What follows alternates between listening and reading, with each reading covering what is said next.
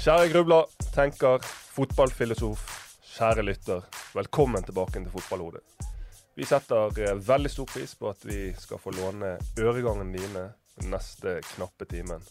Mitt navn fortsatt Jan Monkva, og min medvert stadig idrettspsykolog Henrik Herrebrøden. Nå skal jeg ta det litt på on the spot. Hva en god podcast-episode for deg, Henrik? Du må jo tilføre et eller annet. Jeg så lei av sånn pjatt. Sånn der overfladisk, vi skal gjøre det og sånn. Så det må jo komme litt inn under huden da. Tilby noe ekte. Så må jeg føle at jeg med på noe litt unikt. Og det begynner å bli vanskelig. Så mange podcaster det nå, men tilbakemeldingene vi får tyder på at vi inne på noe. Og det er et godt oppspill til dagens episode. Bare for å sette litt stemningen. Så det sånn at alle kjenner til uttrykket et smittende vesen. Og så jeg mener at det litt dårlig begrep å si at han eller hun har et smittende vesen. Og grunnen til at jeg synes det dårlig, at all vår atferd smitter jo. Uansett om den positiv eller negativ. Så hvis jeg kommer inn i podcaststudio her og sur som en 3 måneder gammel melk, så påvirker jo det dere andre som her inne.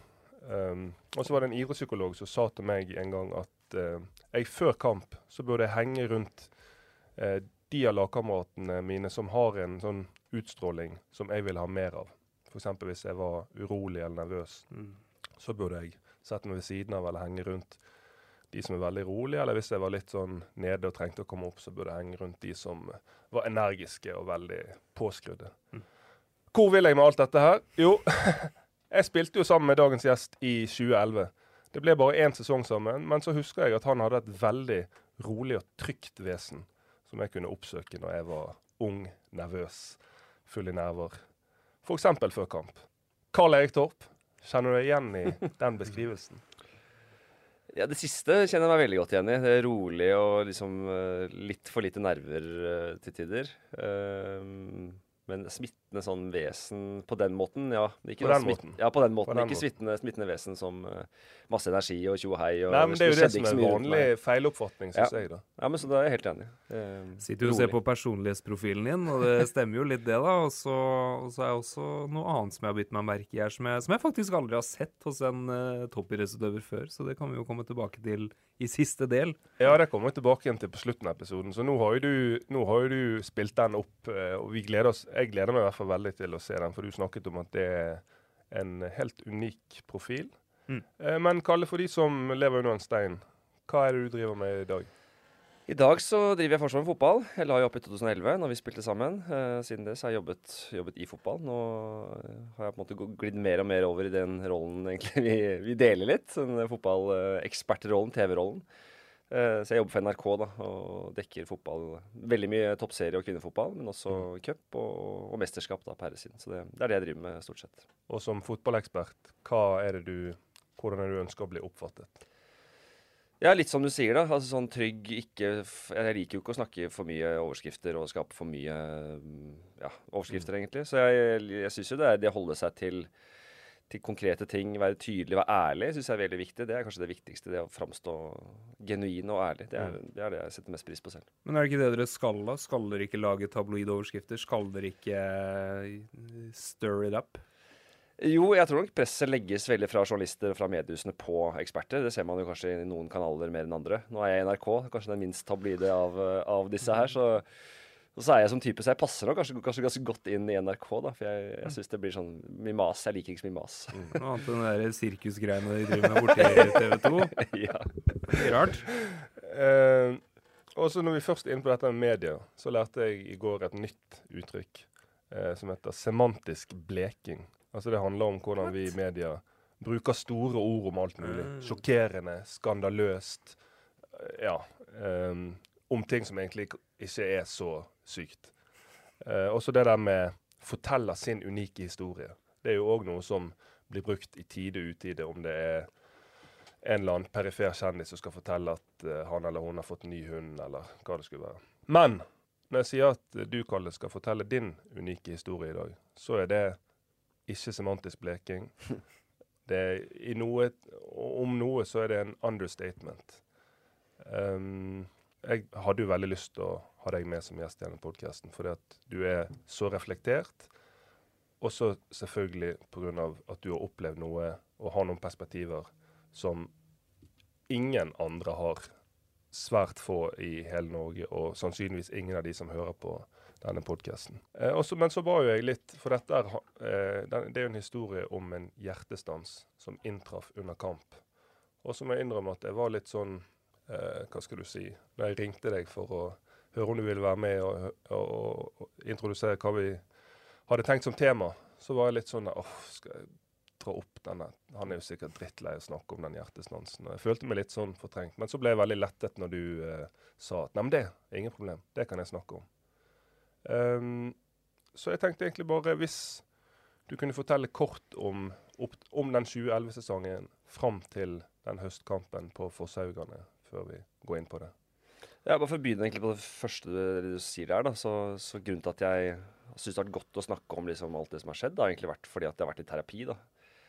Veldig ofte så tror jeg i hvert fall ikke, jeg er ikke sånn som reflekterer, sitter og tenker så mye på alt mulig hele tiden, men når man blir intervjuet eller er i setting og man snakker om det, og man har folk som vil høre, så er det på en måte veldig sånn godt å snakke om det, om det er en psykolog, eller om det er en journalist, eller her et podcaststudio. Så det er grunnen til at jeg egentlig stort sett alltid sier ja til sånne ting, for jeg vet at det gir meg noe selv. Det gir meg på en måte en tid til refleksjon, og da får jeg tenkt igjennom ting. Så det har vært viktig for meg egentlig, da. Men ja, vi er tilbake i 2011, jo. Vi spilte jo sammen, så du satt på benken. Eller vi satt vel på benken sammen. Nei, du spilte jo... Nei, den kampen dette skjedde, så spilte jeg jo ikke. Og det er det som også, for å begynne der, det var veldig rart, for at jeg startet jo alle kampene i sesongen. Mitt første i Brann, vi gjorde det veldig bra, og så vi kjempet om medalje, og vi var akkurat klare for en cupfinale. Og du hadde hatt en fantastisk sesong. Ja, altså jeg hadde kommet fra å være, jeg kalte jo meg selv First Price-spilleren, for at ingen hadde hørt om meg, men jeg visste at First Price er ofte veldig bra som det kjente produktet, på en måte. Det er ikke noe å si på de tacoskjella der, altså. Nei, ikke sant? Det er godt, det. Og så er det billigere, ikke sant? Jeg var billig. For Brann så var jeg billig. Og kanskje en grunn til at jeg var billig da, så det holdt bare i 2/3 av sesong, så det var fort ut igjen. Men det hadde gått kjempebra, ikke sant? Så jeg startet på benken, og det husker jeg liksom irriterte meg veldig da i kampen borte mot Sogndal. Det var jo da helgen etter at vi har spilt en midtukekamp, semifinale i cupen mot Fredrikstad, husker jeg. Og gått til cupfinalen. Gått til cupfinalen, vi vant den kampen. Så det var jo, ikke sant, kanskje den største opplevelsen man kan ha da, det var klar for en cupfinale i Norge. Og så fikk jeg ikke lov til å starte neste kamp, og det var første kampen jeg ikke startet. Og da husker jeg satt på benken og var ganske forbannet. Vi satt der sammen jo. Du satt der riktignok litt oftere enn meg, men... det var mye informasjon for meg. Du var ute og herja på banen, og jeg har fått høre, men ok. Nei, vi lekte litt i pausen der, så heppa vi litt sammen. Men, nei, så husker jeg veldig godt, jeg tror vi har spilt 70-80 minutter, det var ganske mot slutten av kampen, og jeg var sånn, vi lå under 1-0, og det var sånn, som spiller så er det alltid sånn, tenker du at, altså, du må spille, altså sånn du føler at liksom nå, alt hadde gått mye bedre hvis jeg spilte, vi hadde sikkert ledet hvis jeg hadde startet kampen, det er sånn, det sitter man jo, tror jeg, alle fleste spillere sitter og tenker, for den selvtilliten har man. Så kom jeg inn, bytta inn i kampen. Dette var 25. september da, 2011. Og så kom jeg inn. Hadde ikke opplevd, kjente jo ikke noe sånn, var ikke noe unaturlig ved noe som helst egentlig. Unaturlig var jo at jeg satt på benken. For meg var det liksom litt uvant altså, å komme inn i en kamp, varme opp og liksom komme inn i en kamp som hadde satt tempo, og du får litt den innbytterpulsen og sånn. Det var litt sånn rart, eller uvant da. Og så går det en 5 minutter, og så kjenner jeg plutselig at det er et eller annet som ikke stemmer. Jeg vet jeg skal løpe oppover, altså mot Sogndal sitt mål. Jeg tror ballen var langt unna på motsatte side, eller sånt, men jeg skulle bare fremover.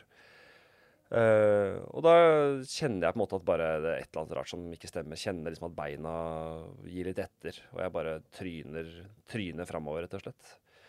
Og egentlig veldig sånn bevisst i det øyeblikket. Altså jeg husker veldig godt den følelsen. Og så blir det litt sånn svart.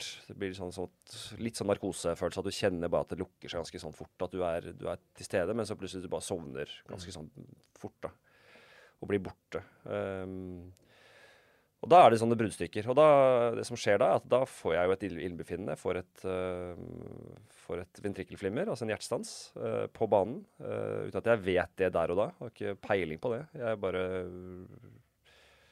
merker jeg at det noe gærent som skjer. Så våkner jeg liksom sånn bruddstykkevis da, ut på banen, mens jeg blir da får tilsyn ut på banen, og blir bært ut.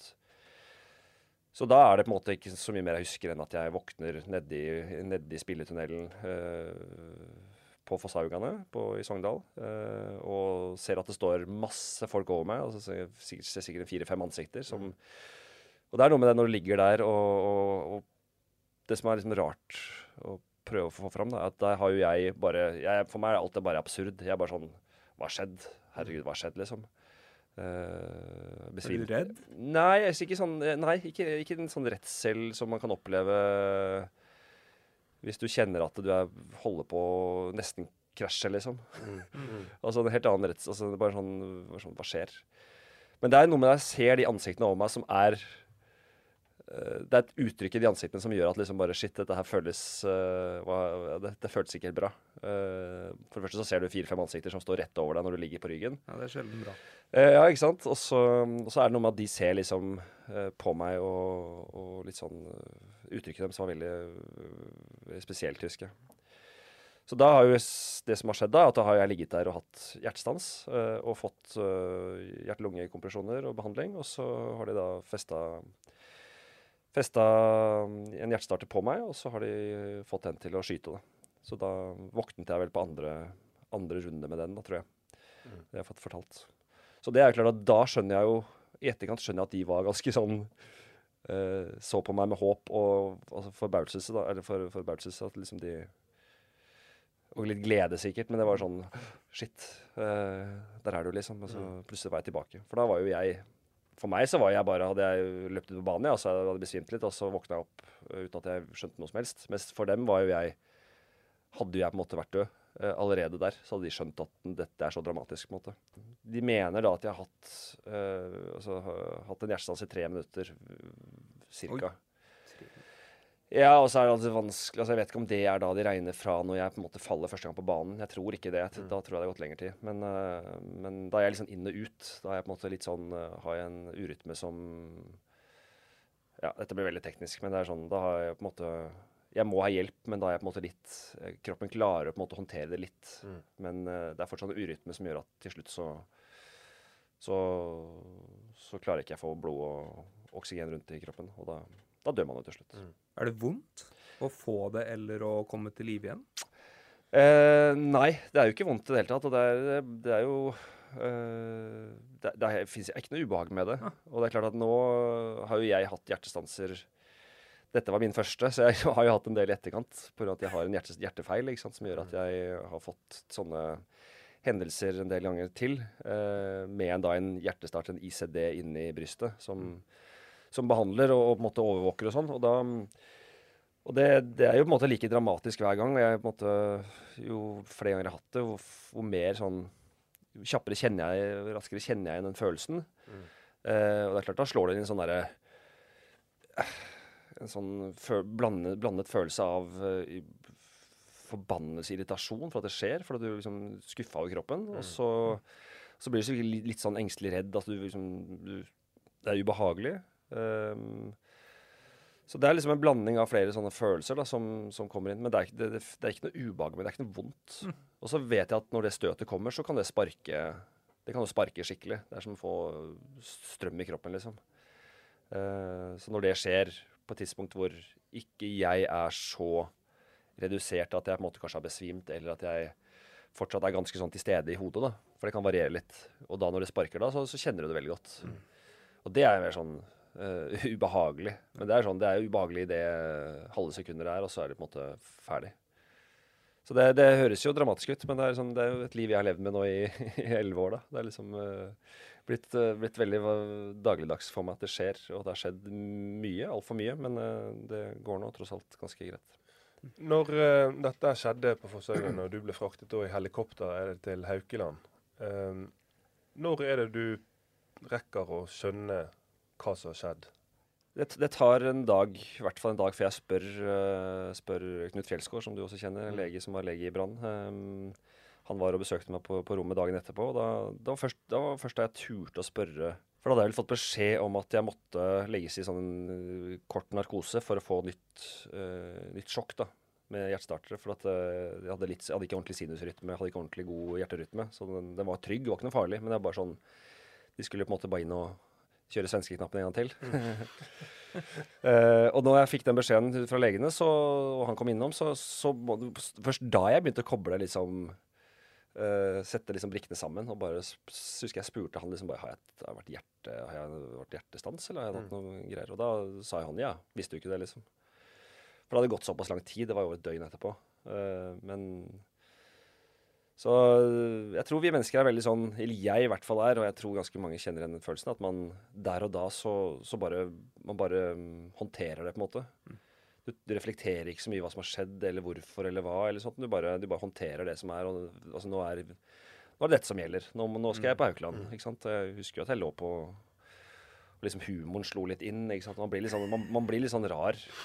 Begynte å tulle, jeg husker de spurte meg ganske kjapt etter at jeg våkna liksom fortsatt i Sogndal da, liksom, for jeg skulle ta helikopter, ja, vet du hva stillingen er? Jeg skulle sikkert teste om jeg var liksom med mine fulle 5, og liksom da, jeg visste jo at stillingen var 1-0. Jeg sa 2-0.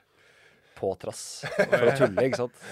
Og da, for jeg skjønte at jeg visste jo at hva de ville med det spørsmålet, og da fikk jeg litt lyst til å tulle med det, liksom, bare for å skape en litt sånn rar situasjon. Og så synes det var kjempekult, jeg skulle ut og fly med helikopter og sånn. Så du kjører mind games på helsepersonellet der, det er leken. Litt sånn ufint.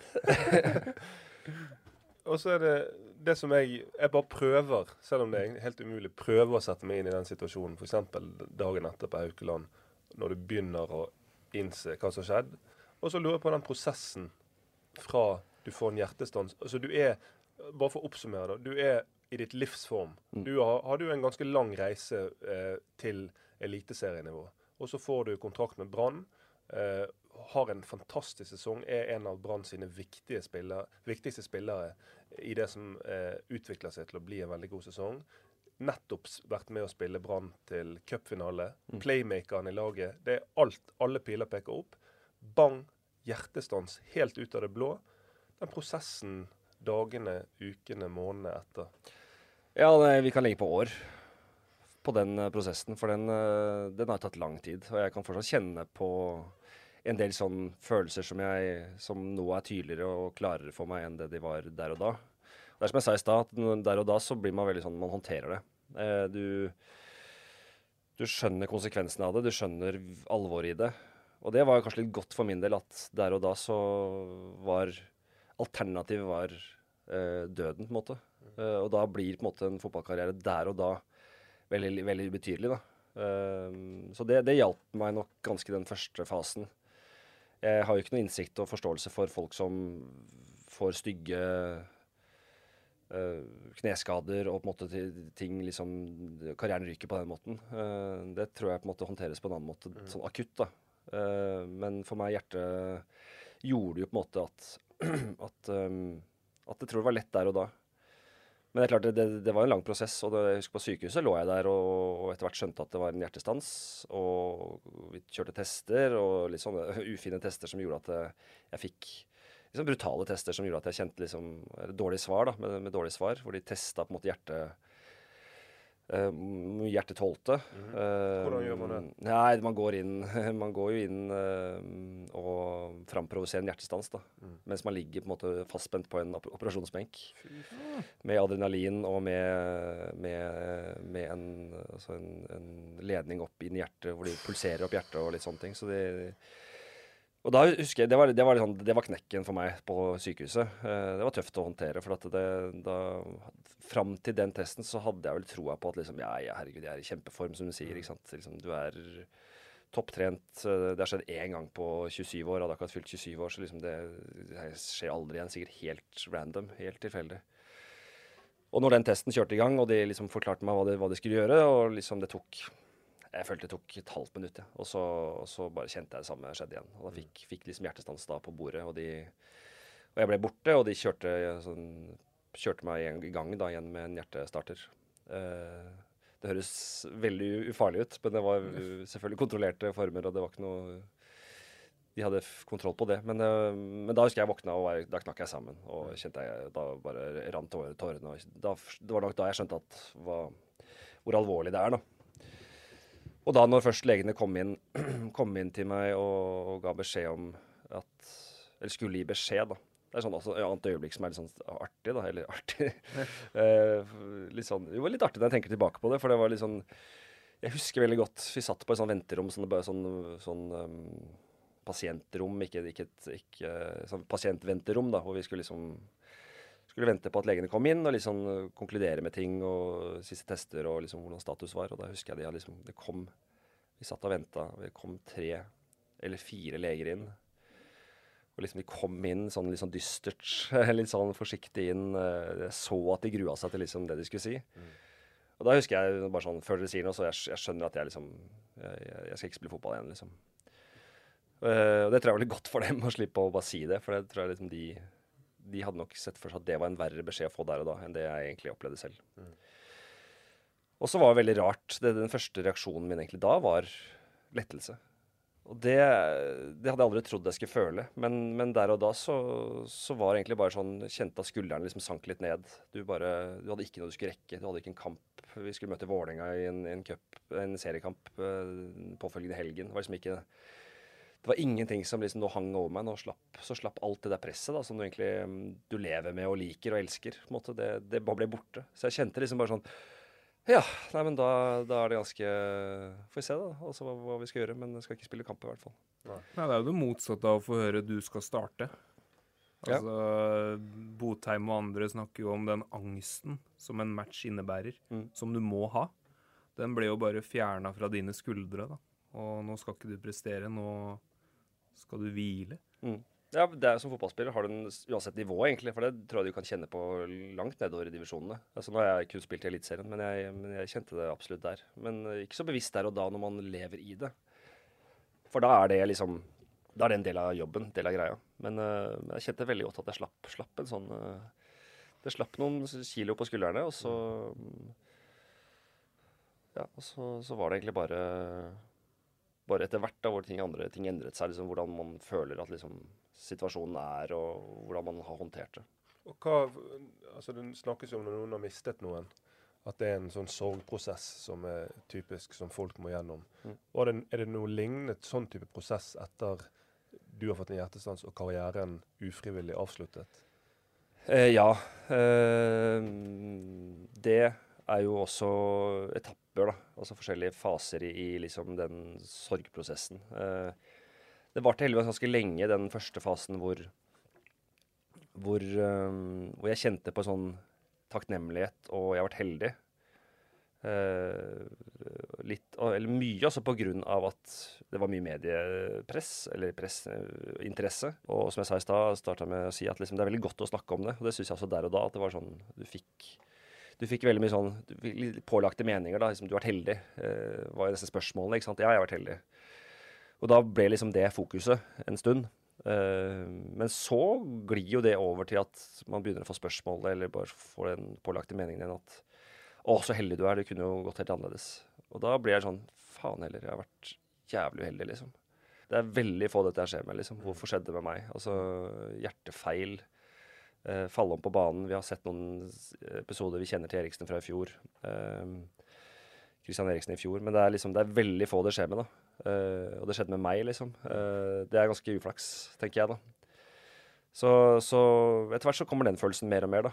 Og så den der fotballidentiteten som idrettsutøver generelt ekstremt sterk, da. Det liksom fra du kanskje mest da, fra du begynte på barneskolen, liksom. Jeg var 7 år da jeg begynte på barneskolen. Der jeg litt dummere enn de som begynte på skolen da jeg var 6. Klarer jeg bra her nå? Ja. Så på en måte var jeg fotball. Altså jeg var han som skulle fotballspille i klassen. Ikke sant? Alle liksom forbindet meg med fotball. Ja, og når vi spilte sammen, så har du liksom folk som kommer på trening, kommer til trening, blir trent, drar hjem.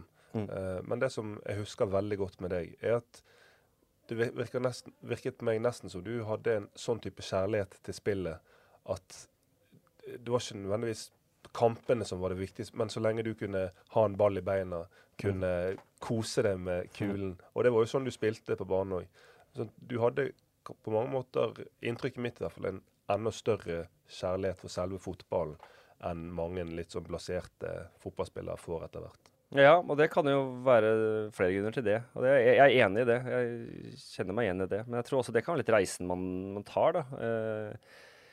Jeg tok på en måte stegene via divisjonene oppover med opprykk.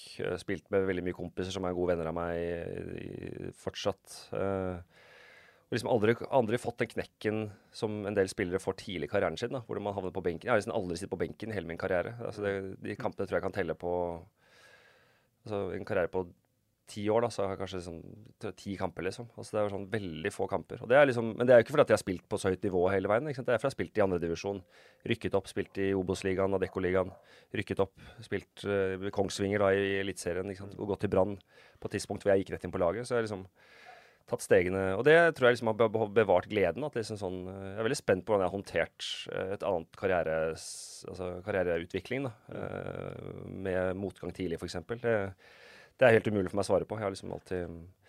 Så har jeg en bakgrunn med liksom mye lek i fotball. Futsal har vært en viktig del av min liksom fotballoppvekst. Så det er mitt råd til alle. Når jeg har vært trener i Brann også, var jeg trener i Brann i mange år for yngre spillere. Det er liksom det å finne gleden, det å tilrettelegge trening for glede, da.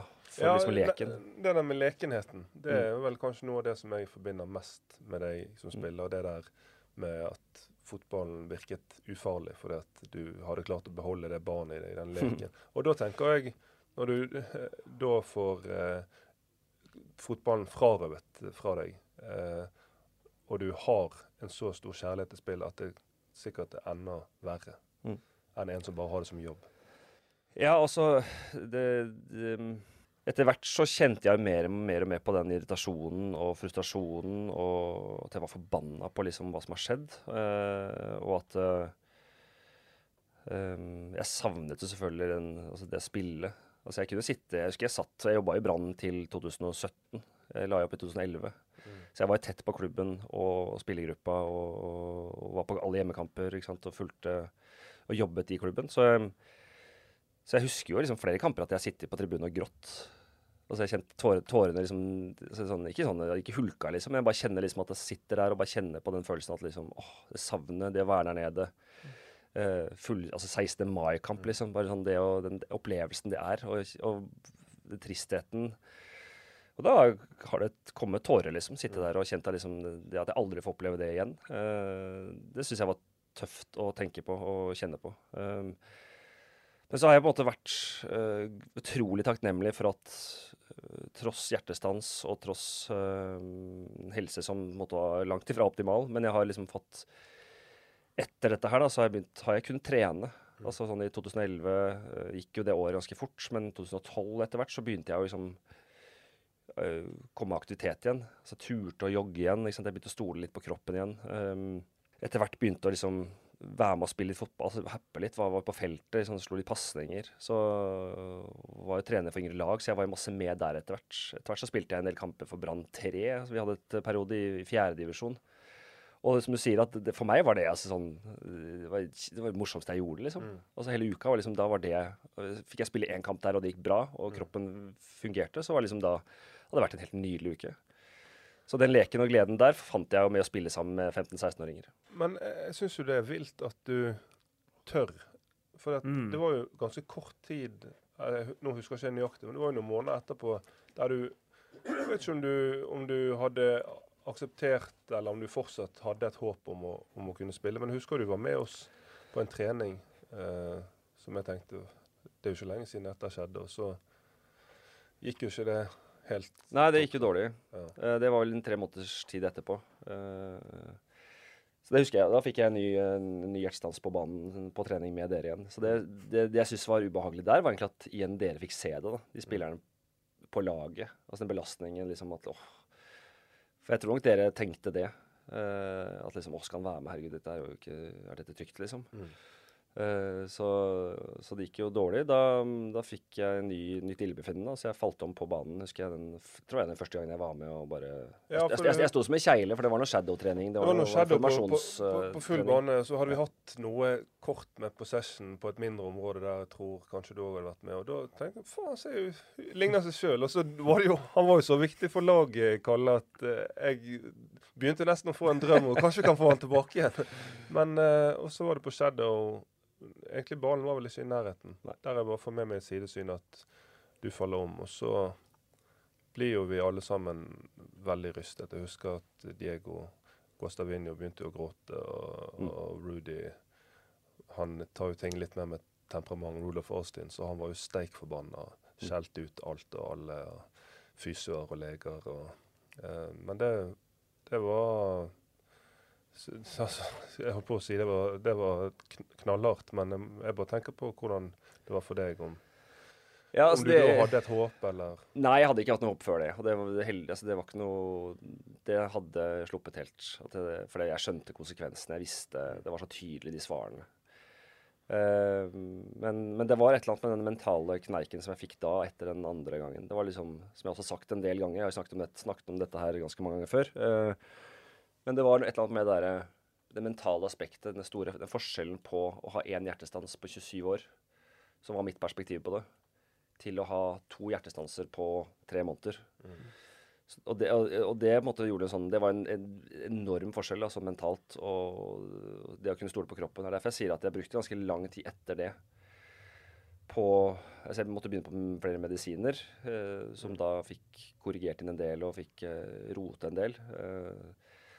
Så det er veldig spesielt. Jeg kan jo fortelle mye om det, og jeg har jo vært gjennom ganske mange sånne etapper med å få disse hjertestansene, og det å ta den første joggeturen etterpå, for eksempel. Begynne med en gåtur, en joggetur, liksom det hele tiden pushe, kjenne etter hvor går det ikke, på en måte. Ja, kjenne etter, har du utviklet hypokondri eller helseangst, hvor man liksom sliter med nettopp det å stole på kroppen, da, fordi... Det tror jeg skjedde med meg. Det tror jeg hadde skjedd hvis jeg hadde vært i ja, for de som ikke vet det da, hypokondri eller helseangst, det er jo som regel at du begynner å kjenne veldig etter på kroppen. Og så begynner du å kjenne symptomer, og så stoler du ikke helt på kroppen, så du begynner å tolke de signalene som noe negativt, veldig ofte hjertestans. Og så bare eskalerer det, og så blir det en spiral. Og så får du gjerne et panikkanfall, og mange det er veldig vanlig å bli hentet av ambulansen, fordi du tror du får et hjertestans. Du har jo all grunn til å ha helseangst. Har du hatt det? Nei, det har jeg ikke. Men jeg kjenner jo ekstremt mye etter. Ja, men i ditt tilfelle er jo det litt sånn naturlig da. Ja, og det er jo fordi at jeg må på en måte være var for, hvis det skjer, så må jeg på en måte håndtere det. Hvis det hadde skjedd i bilen, det hadde aldri skjedd i bilen, heldigvis, så må jeg vite at jeg kan, da må jeg kjenne fort og kunne legge meg inn til siden, på en måte. Så jeg kjenner jo mye etter, og jeg har nok liksom, jeg tror ikke jeg har vært så langt unna noen ganger, men spesielt den fasen der i starten, kanskje den første gangen, så kjente jeg jo ekstremt mye etter, og var engstelig, for da var jeg ikke så godt kjent med kroppen heller rundt dette her. Så jeg husker jeg var på noen turer, var i Barcelona rett etterpå med noen kompiser, for jeg måtte bare komme meg bort og gjøre noe annet. Og vi gikk opp på liksom La Rambla, som den gode gaten i Barcelona. Jeg satte meg ned hver 10. meter med disse kompisene mine, for jeg bare, nå tror jeg får hjertestans. Så det var en sånn fase, husker jeg, spesielt kanskje den ene ettermiddagen, hvor jeg bare var veldig sånn var på det. Men vi har sikkert mange lyttere som sliter med det her, og hvordan klarer du det? Og samtidig unngå det som gjør livet ditt til et helvete, ved at du ligger våken om natten, grubler, bekymrer deg, ser fram i tid, slutter å stole på kroppen din. Hvordan i alle dager kan du ha hatt flere hjertestans, kjenne etter, tolke, og samtidig faktisk klare å leve, da? Nei, men det er tid som er nøkkelen her, da. Trygghet i tid. Det blir liksom 2 greier her, da, for det har vært store endringer i mitt liv i forhold til helsen min også, så jeg måtte bare, hvis vi begynner der hvor den var i første fasen, da, i 2011, 12, 13, 14 der, og egentlig frem til i fjor, for et par år siden, så var det sånn at jeg kunne, etter da denne første gangen vi på trening fikk en ny hjertestans, så var det på en måte en fase hvor jeg begynte å jogge litt, og det gikk bra, ikke sant? Altså du gikk på møllene først, og så begynte å jogge, og så skal jeg gjøre det samme med fysioen vår inn på treningsrommet, og det gikk bra, og så måtte jeg, men da gjør man en gang til, og så gjør man en gang til, og så tar man det helt rolig, så trener man i styrke, så sitter man og sykler litt, og sånn. Og over da et halvt år, et år, hvor du på en måte har liksom gjort det kanskje, og det har gått bra hver gang, ikke sant? Det det som nøkkelen her, at det har gått bra hver gang. Så du må legge merke til det som går bra også? Ja, jeg legger alltid det som går bra. Ja. Og så er det, og så er det, så har det på en måte gått da 2-3 år til jeg har fått en ny hjertestans. Og når du gjorde det etter den første gangen, etter den andre gangen da, på en måte, så var det en trygghet. Da visste jeg at på en måte, ok, det skjer, men det skjer sjelden. Ikke sant? Og da på en måte gikk det litt sånn tøff periode etter den andre, si da i 2014 eller sånt, når jeg fikk en ny hjertestans. Og fikk behandling av ICD-en inn i kroppen og sånn. Men da visste jeg på en måte at, ok, sannsynligheten nå er for at det kanskje er 2 år til neste gang. Men man er jo shaky de første 10-20-30 treningsøktene man har. På et lavt nivå, for jeg hadde jo trent hardt etterpå, men det var sånn, jeg har løpt på et decent tempo og spilt litt fotball etter hvert. Men, og så var tryggheten også at det aldri skjedde egentlig i joggeform. Det skjedde da i litt adrenalinsituasjoner, ikke sant? Lek, konkurranse, ikke sant? Fotball, typisk. Så det var de gangene det skjedde. Så hvis man spoler da liksom litt frem til, for det er interessant det altså det er jo veldig, man blir jo litt sånn gæren i huet av dette, for man lever jo med det. Og etter hvert, sånn når man har hatt det i 7-8 år, du har liksom hatt en 4-5-6 sånne hjertestanser etter den første gangen da, på banen, så blir man litt sånn fuck it liksom, man blir litt så forbannet. Og så husker jeg en gang at jeg spilte paddeltennis, var veldig ivrig på paddle for et par år siden, og da husker jeg at jeg fikk det et anfall på banen mens jeg spilte paddle. Ok, greit, kanskje ikke jeg kan spille paddle, var jo min tanke da. Dagen etterpå så gikk jeg til å løpe 2 mil. Det skulle jeg selvfølgelig ikke ha gjort. Helsa mi på en måte har blitt dårligere nå, men det var min reaksjon på at jeg skal motbevise at liksom dette her, jeg skal på en måte, jeg skal vinne tilbake den tryggheten så fort som mulig da. Og det gikk jo bra den gangen der. Men så har jeg på en måte etter hvert liksom fått mer og mer hjertestanser. Så de siste 2 årene har det vært helt krise, har jeg ikke kunnet trene. Så det har vært tøft. Og det er litt det jeg var inne på i sted, at den leken, den treningsfølelsen, er jo vært like viktig for meg som det var aktiv på en måte. Det å miste den er på en måte, det tror jeg hadde vært tøffere for meg altså.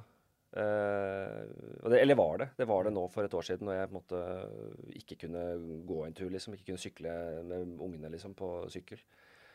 For at risikoen for å få hjertestans var så stor.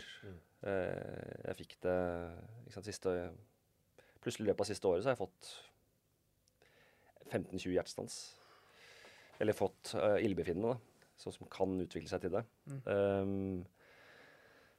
Så det var brutalt liksom.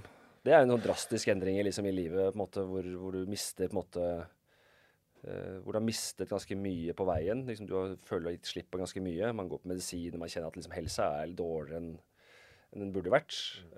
Og så plutselig så kan du liksom ikke, du kan ikke gå en tur i skogen med ungene liksom, for at du kjenner bare at, oi shit, nå er det, ja, det skal så lite til for å trigge det da. Så det var beintøft, og mye tøffere enn den der beskjeden som vi fikk om liksom, du kan ikke spille fotball lenger, for den er på en måte for et begrenset tidsperiode uansett, mens det å liksom ikke kunne ta seg en joggetur, bli svett. Altså jeg var ikke svett, altså jeg kunne ikke svette fra desember til juli, altså, jeg svettet ikke. Hva er situasjonen nå? Nei, situasjonen nå er fantastisk, så det er jo gleden her da. Så vi kan... så vi får snu litt på det Nei, altså det er fantastisk, og en endring i livet som jeg ikke hadde turt å håpe på. Og ekstremt takknemlig igjen da, for at vi bor i dette landet her, med den kompetansen og de mulighetene vi har. Så jeg har vært heldig, vært griseheldig. På Riksen så har de operert meg. Jeg har kjørt et inngrep hvor de går inn, og det er en type ablasjon. Det er jo veldig kjent operasjonsform for folk med hjerteflimmer og sånn. Karoline Gram Hansen gjorde det i fjor. Hun hadde litt sånn høy puls, så går de inn og brenner av på en måte nervebaner og sånn i hjertet, rundt hjertet.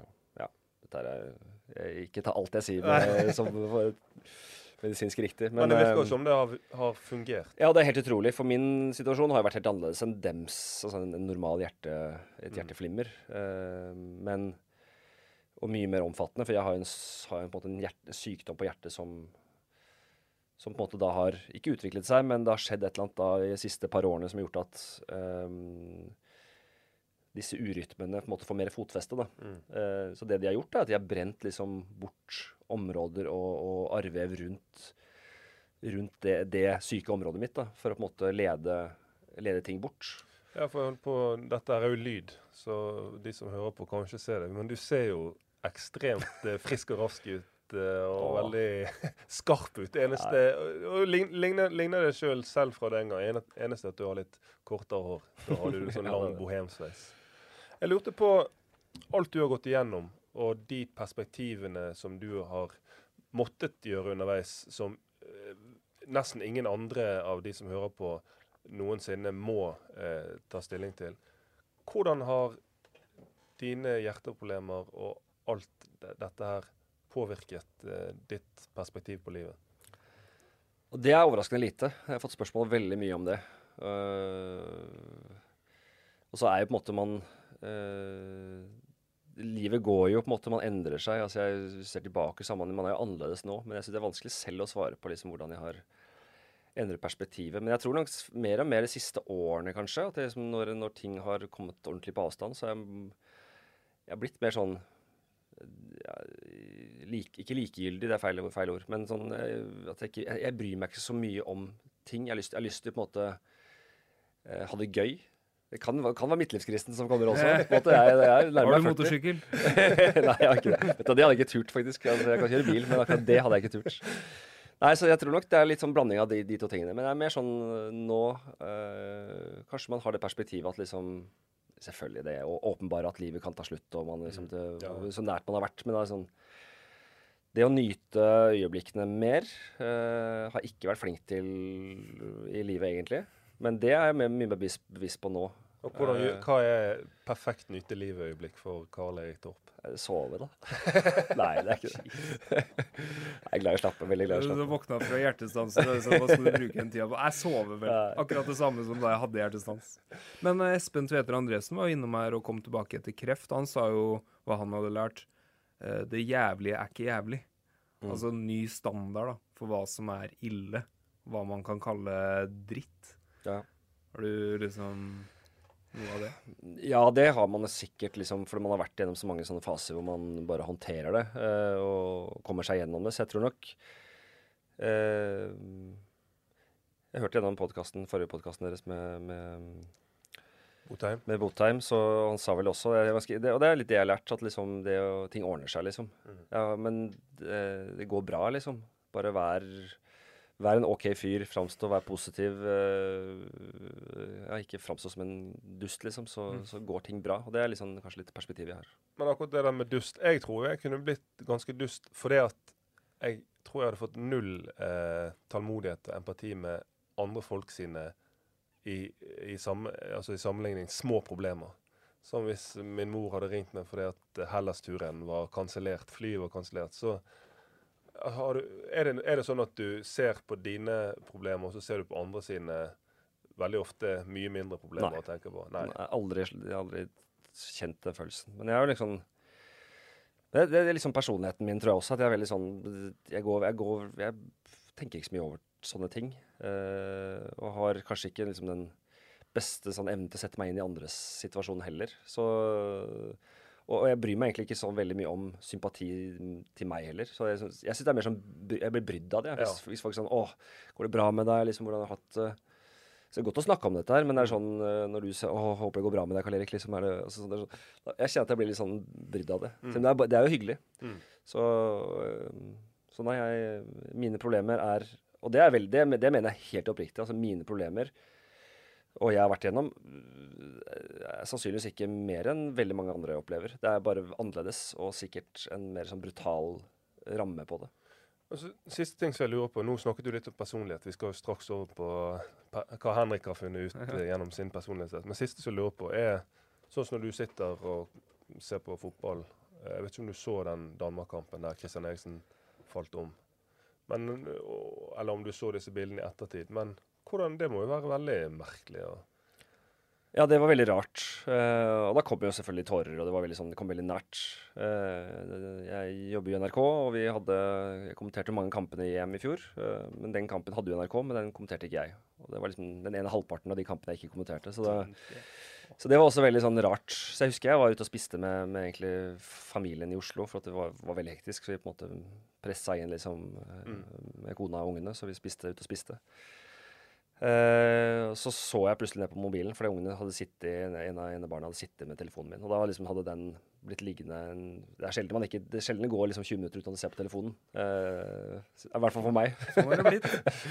Veldig sjelden. Og så husker jeg fikk tilbake telefonen, og da var det liksom 10 ubesvarte anrop, masse meldinger. Jeg så liksom, går det bra med deg? Bare når du ser liksom bruddstykkene av meldingen og sånn, så da skjønte jeg nå har det skjedd et eller annet. Og da skjønte jeg egentlig allerede der at liksom, det må være noe med hjertet, for ellers så var det ikke så mye trøkk på meg liksom.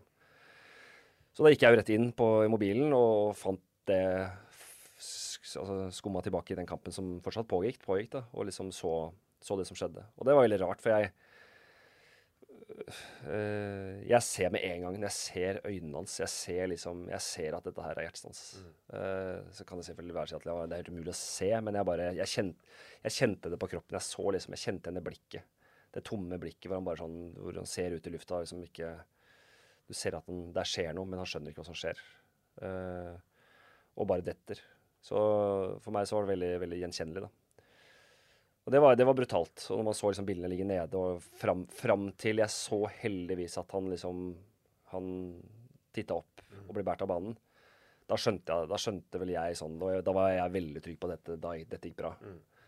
For jeg har jo levd med det selv og vet at en så frisk person, hvis man får i gang hjertet igjen, så skal det veldig mye til for at liksom, at det går ordentlig dårlig da. Ja. Så det var veldig spesielt det. Veldig spesielt.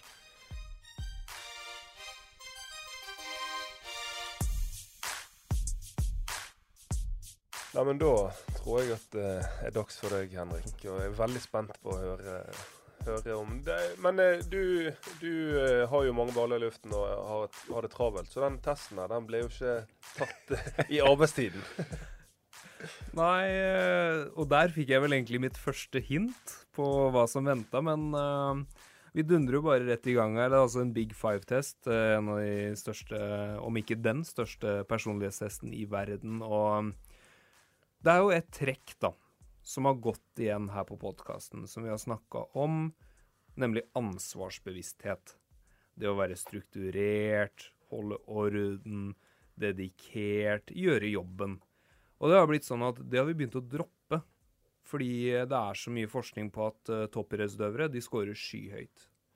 Og vi har vel knapt hatt en gjest innom her som har vært under snittet.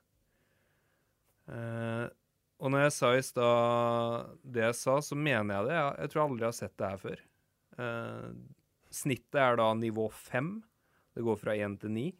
Du er ikke på nivå 5. Du er ikke på nivå 4. Du er ikke på nivå 3. Du er ikke på nivå 2. Du er på nivå 1. Du scorer bunn 4% i Norges befolkning på det som kalles ansvarsbevissthet, og før du flyr på meg nå, så skal jeg lese opp fra manualen. De som scorer lavt på ansvarsbevissthet kan oppleve det som vanskelig å følge en plan, noe som gjerne går ut over gjennomføring av kompliserte prosjekter både på jobb og på fritiden. Høy grad av impulsivitet kan gi rask belønning her og nå, men har langsiktige negative konsekvenser.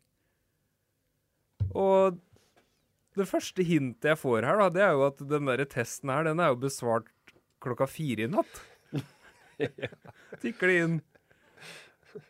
Men før jeg liksom, og nå har vi endelig jobbet med testansvarlig, så nå har jeg fått tilgang til hver eneste besvarelse du har gitt. Vi skal gå litt inn på de ulike, men kjenner du deg igjen her? Altså, hva er det her for noe? Ja, jeg gjør jo det. Altså, jeg er en mester i å utsette ting.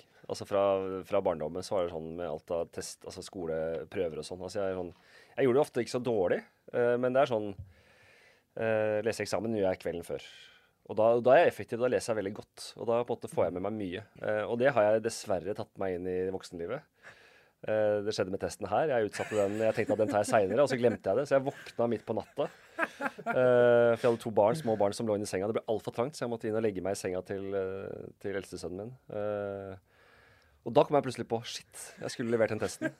Så da lå jeg i senga midt på natten, så jeg hadde ikke vært våken til klokka 4. Nei, det er jo enda godt da. Det er jo et pluss. Men det som jeg sliter med å forstå er hvordan du har prestert på et veldig høyt nivå i hva skal du si, high performance-yrket fotballspiller, og så nå presterer på et veldig høyt nivå fotballekspert. Hva det lar seg kombinere med lav på denne her skåren?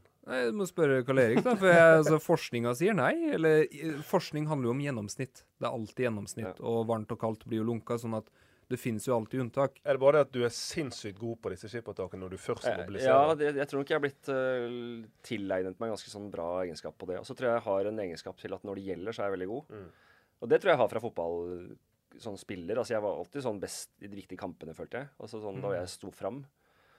Og så har jeg alltid, altså jeg har sagt det også til mange unge spillere som, for jeg har vært, det sier jo testen, jeg har ikke vært god på egentrening. Følge en plan i ferier, liksom sånn, løpe sånn og sånn, det er nesten aldri klart. Eller jeg har aldri klart det. Men min sånn X-faktor til å bli den fotballspilleren jeg ble da, faktisk ble en fotballspiller, så var det at jeg tror ikke det er mange treninger ikke jeg har vært liksom blant de beste, det som jeg har liksom gitt mest da.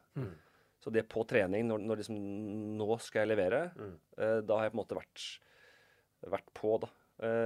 Så jeg kjenner meg igjen, altså sånn, jeg kan ta en sånn litt sånn nyere historie. Altså, de er litt frustrerte på meg, disse i NRK, de som jobber med analyse, disse som har liksom produksjonsansvarlig, og jeg skal liksom av og til gi sånne analysepunkter, bilder, ofte levere en 3-4 dager før, for at de må lage disse klippene og gjøre det klart og sånn.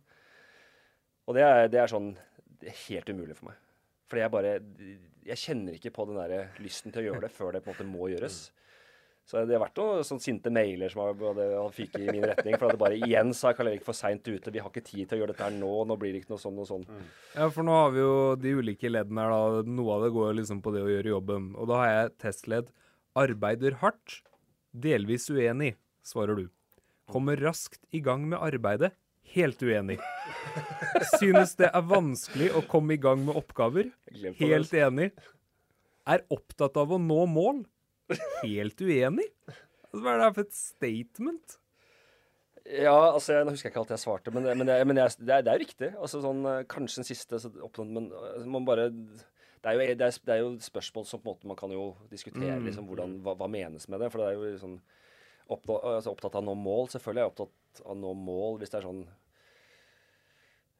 som fotballspiller var jeg liksom opptatt av å liksom, nå målene mine som det, men altså sånn, jeg klarer ikke å ha en plan på et mål. Altså, jeg hadde en utviklingssjefrolle i KFM, som jeg tror jeg gjorde helt ok, men det passer ikke meg. Det er for mye sånne løse tråder, følge disse planene. Og innrette livet etter en sånn målsettingsplan, for eksempel. Jeg jobber mot det over tid.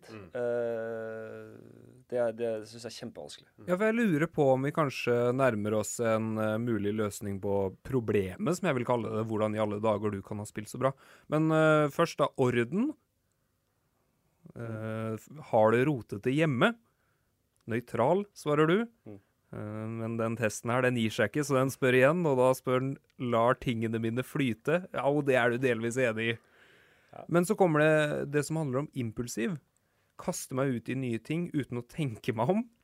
Enig. Ja. Helt enig. Og jeg bare lurer på, hvis du er i tierrollen da, eller sånn skal være litt kreativ, du kan jo ikke tenke, du kan ikke analysere deg fram til den gjennombruddspassningen, og jeg lurer nesten på liksom sånn, tross all forskning da, finnes det kanskje noe i det her som kan ha hjulpet deg litt også med å kanskje være litt annerledes og kreativ? Ja, jeg tror det. Og jeg er en veldig kreativ type. Altså, jeg liker jo, altså, det er jo kanskje min sånn gode egenskaper, det å være, på en måte, sitte i møter og drodle om ting, og så kommer jeg med, så jeg føler jeg har mye å komme med i sånne settinger da. Tenker veldig sånn annerledes. Men jeg tror hvis du ser på jeg tror mange spillere, uten at jeg skal sette meg i den boksen, det er så mange fotballspillere som jeg tror har litt den miksen da. Altså, for å ta en gammel brannlegende, altså Ramon Kvisvik tipper jeg liksom jeg tipper ikke han er så ulik meg på en del av disse, hvis du ser på dette her da. Ja. Det skulle vært artig å forske på litt sånn X-faktor-spillere, ja. Og så resonerer veldig med den spilleren som jeg kjente når vi spilte sammen, at du kunne gjøre ting som sikkert for deg var naturlig og sikkert enkelt, men som for oss virket genialt. Og så når du beskriver dette, Henrik, så kjenner jeg bare at jeg kjenner meg ekstremt lite igjen i akkurat denne, og når vi relaterer det til fotballen, så jeg måtte ha noen tydelige hva skal jeg si, alternativer eller i forhold til inntrent spillestil for å kunne gjøre gode valg. Og så at jeg plutselig kunne komme på den geniale passningen. Dessverre. Ja, men du var jo en litt mer sånn kontrollerbar rolle også. Drillo brukte jo alltid mest tid på backfireren, for det er lettere å kontrollere. Det er ikke så forbanna lett å kontrollere tieren, og få han til liksom, når vi gjør sånn, skal du gjøre sånn. Jeg tror kanskje det har litt med spilleposisjon å gjøre også, ja. Jeg synes det beste komplimentet jeg har fått noen gang, det var, vi spilte med da, Rudolf Austin, vår jamaikanske beist, sånn murvegg. Vi har spilt sammen i et halvt år, og så skjønte han plutselig at jeg var norsk. Så han kom til meg og så bare, Carl, I thought you were South African, or South American, or something. Og da bare, jeg snakket jo masse spansk med Diego, for jeg snakker litt spansk, og det tok et halvt år før han, og da tror jeg det liksom gikk litt på det, for jeg hadde langt hår, litt sånn der, litt annerledes type. Så det var liksom, det sitter så i. At Rudolf Austin tror at jeg ikke var norsk. Det var sånn, 2 armer i været og bare jubel, altså. Carl-Erik Torp. Oi. Nei, vi oppsummerer der. Litt brasiliansk personlighetsprofil der, og hvem vet, kanskje det er det vi trenger. Kanskje det er det fotballen trenger mer av. Nei, men Kalle, tusen takk. Som sagt, så er det jo ting som veldig få andre har opplevd, veldig få andre kan egentlig sette seg inn i, men nå har jo i hvert fall du gjort at vi får en litt større forståelse av din historie, og så tror jeg, selv om det er vanskelig å sette seg inn i, at det er veldig mye læring i det her også. Så jeg vil bare si takk som kom. Lykke til med videre ekspertkommentering. Og så høres vi igjen, kjære lytter, til neste episode.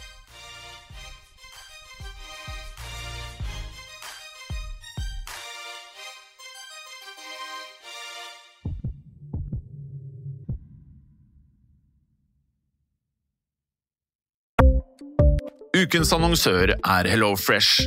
HelloFresh er verdens ledende matkasseleverandør og kan være redningen i en travel hverdag.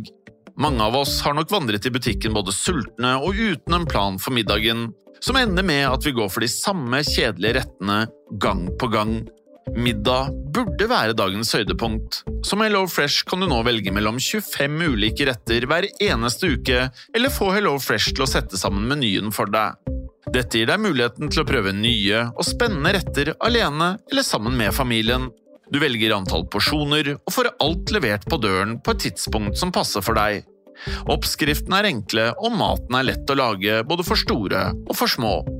Ved å få alt levert hjem får du også mer tid til å dele matgleden med familie og venner. Kanskje det frister med asiatiske tacos eller greskinspirert kylling? Da kan jeg anbefale deg om å gå inn på hellofresh.no.